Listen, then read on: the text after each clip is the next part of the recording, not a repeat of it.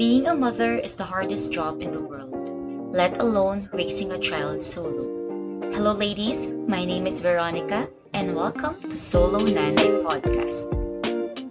My mission is to help and guide you live a meaningful nanay life. And if you are with me in this discovery, listen up and let us enjoy the journey of a solo. Hello, everyone. Hello to you all solo nanays. Last week, I've actually discussed about meditation and why it's actually helping me build or raise my kid together, of course, with my family and the person who's been, taking care of my son.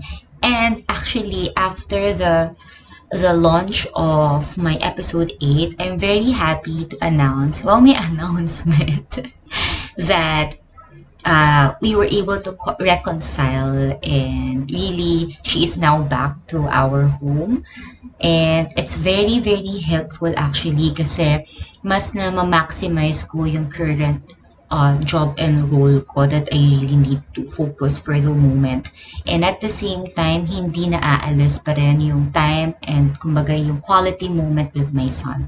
So maybe I could share more about it in the future episodes. But for this session, like what I mentioned kanina, since we are talking about meditation actually helps you to be mindful, diba? And mindfulness is very, very important. It's actually the output of all the things or hard work that you are putting in your meditation practice. And of course, before anything else, I'd like to define then the difference of mindfulness and meditation. If you try to Google it, you will see that mindfulness is defined as the quality or state of being conscious or aware of something, or a mental state, diba? Achieved by focusing on one's awareness on the present moment. At the same time naman, on the other hand naman, meditation, it's actually an act or a practice. So mindfulness is your state of consciousness, while meditation is a practice to be in that mindful state. So I hope we are clear on that matter,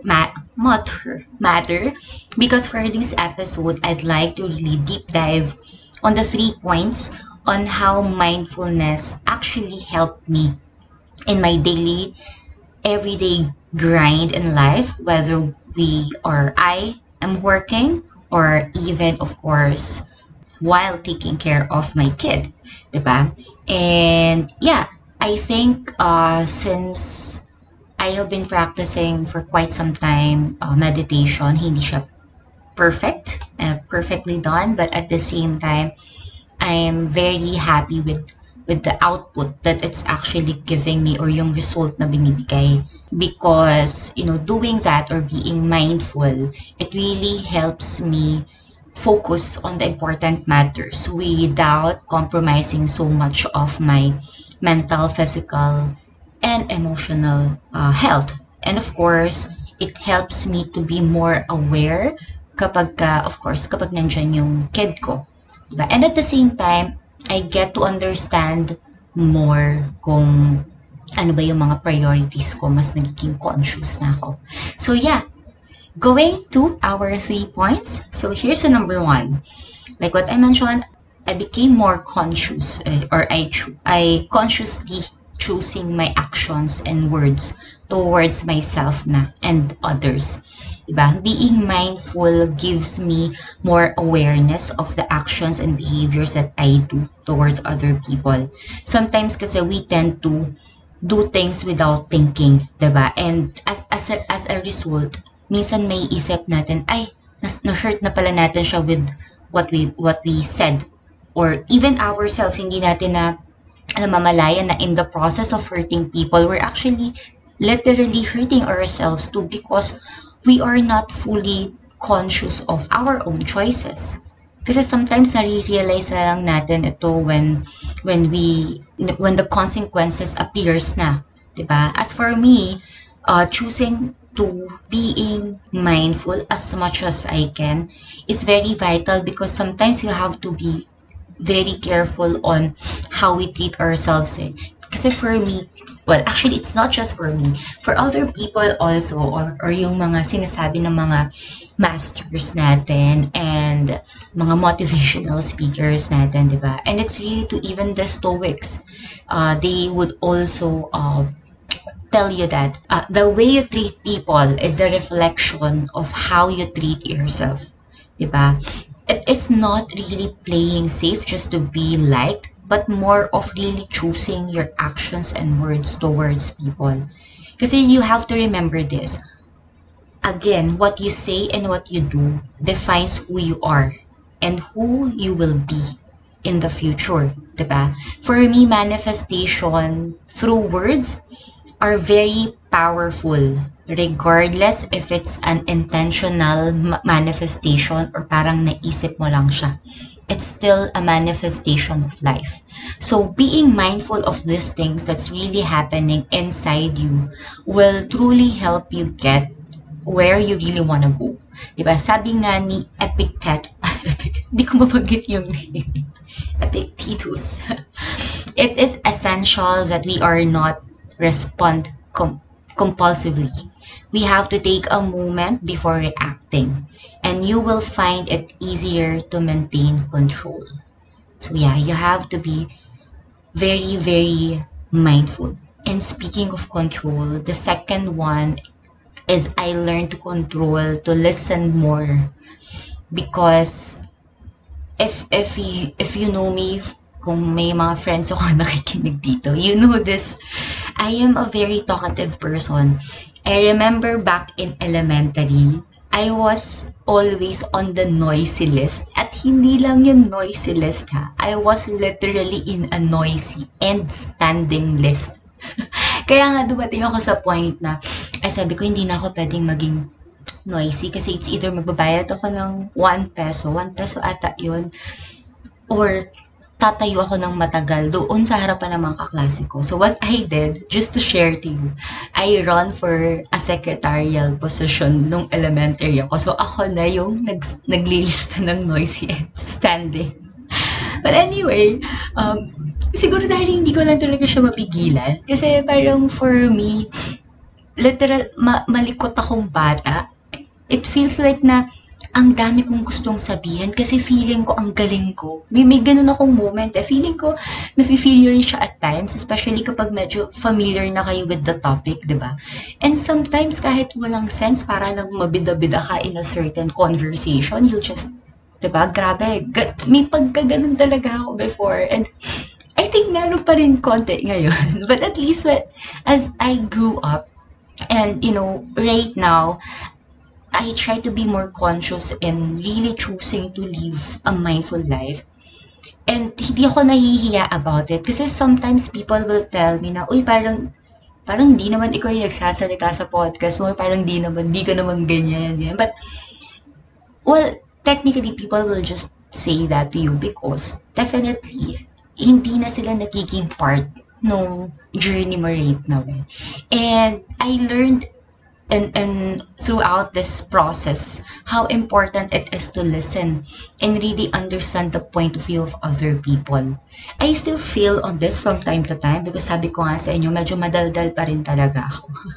But of course, minsan yung feeling na relate ka, di ba? Pag may sinasabi siya, minsan hindi ko talaga mapigilan. But at least, right now, I can pause and I notice that during those times na mayroon akong gustong sabihin pero marirealize ko na, ay okay, hindi, baka mas okay kung makinig ako.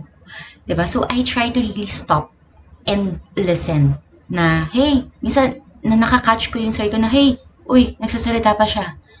You have to listen. Pakinggan mo siya kasi you will find value and you will learn from other people when you listen more.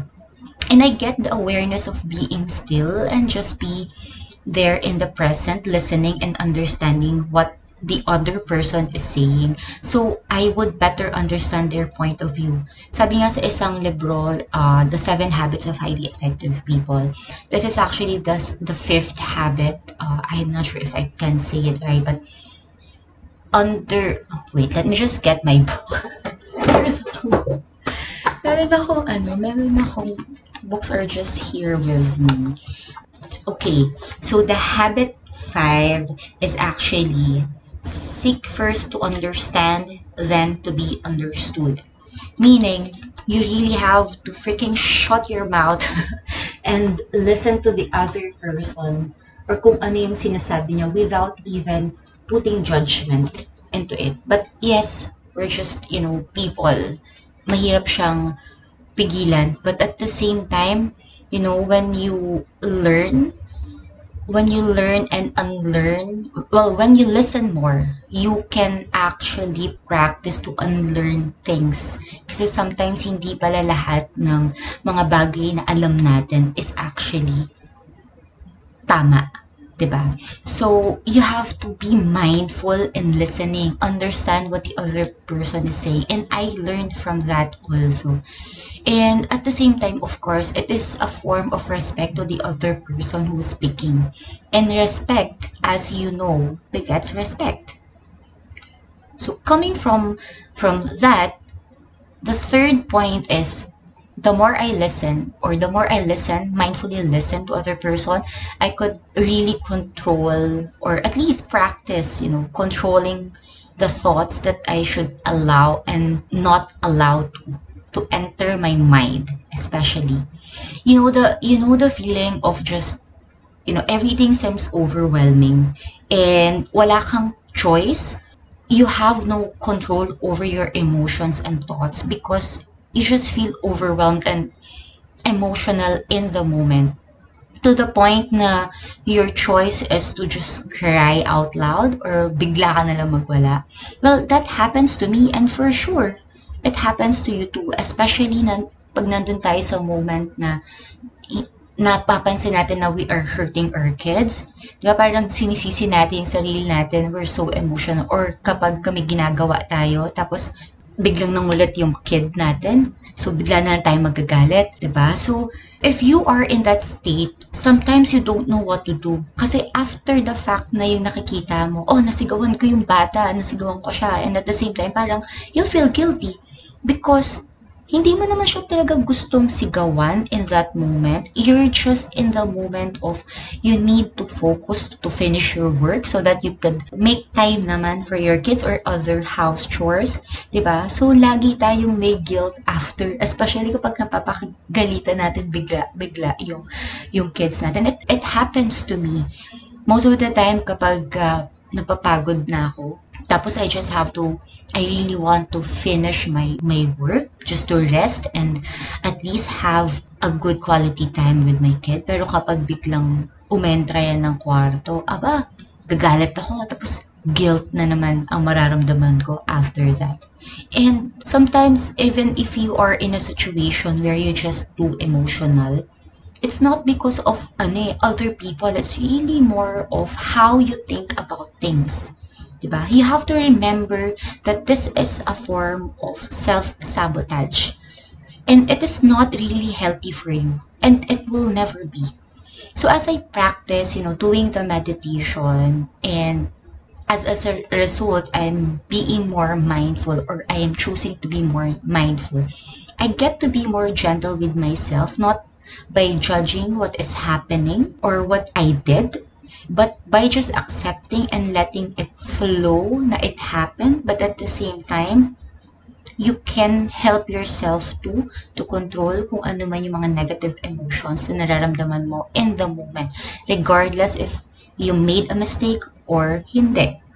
I also learned to choose what thoughts are to welcome sa isip ko. Like what I mentioned kanina, manifestation comes in a different forms. It's a word and thoughts. So it's very, very powerful for you, solo nanays, to really remove the negative self-talks natin and really focus more on a positive things or thoughts that we are allowing ourselves to listen to.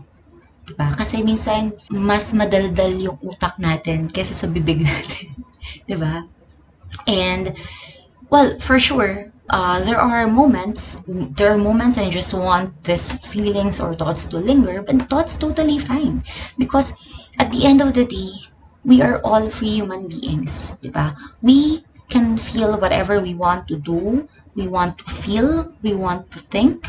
But again, you have to remember what you think, what you say, and what actions you take are the manifestation of your life.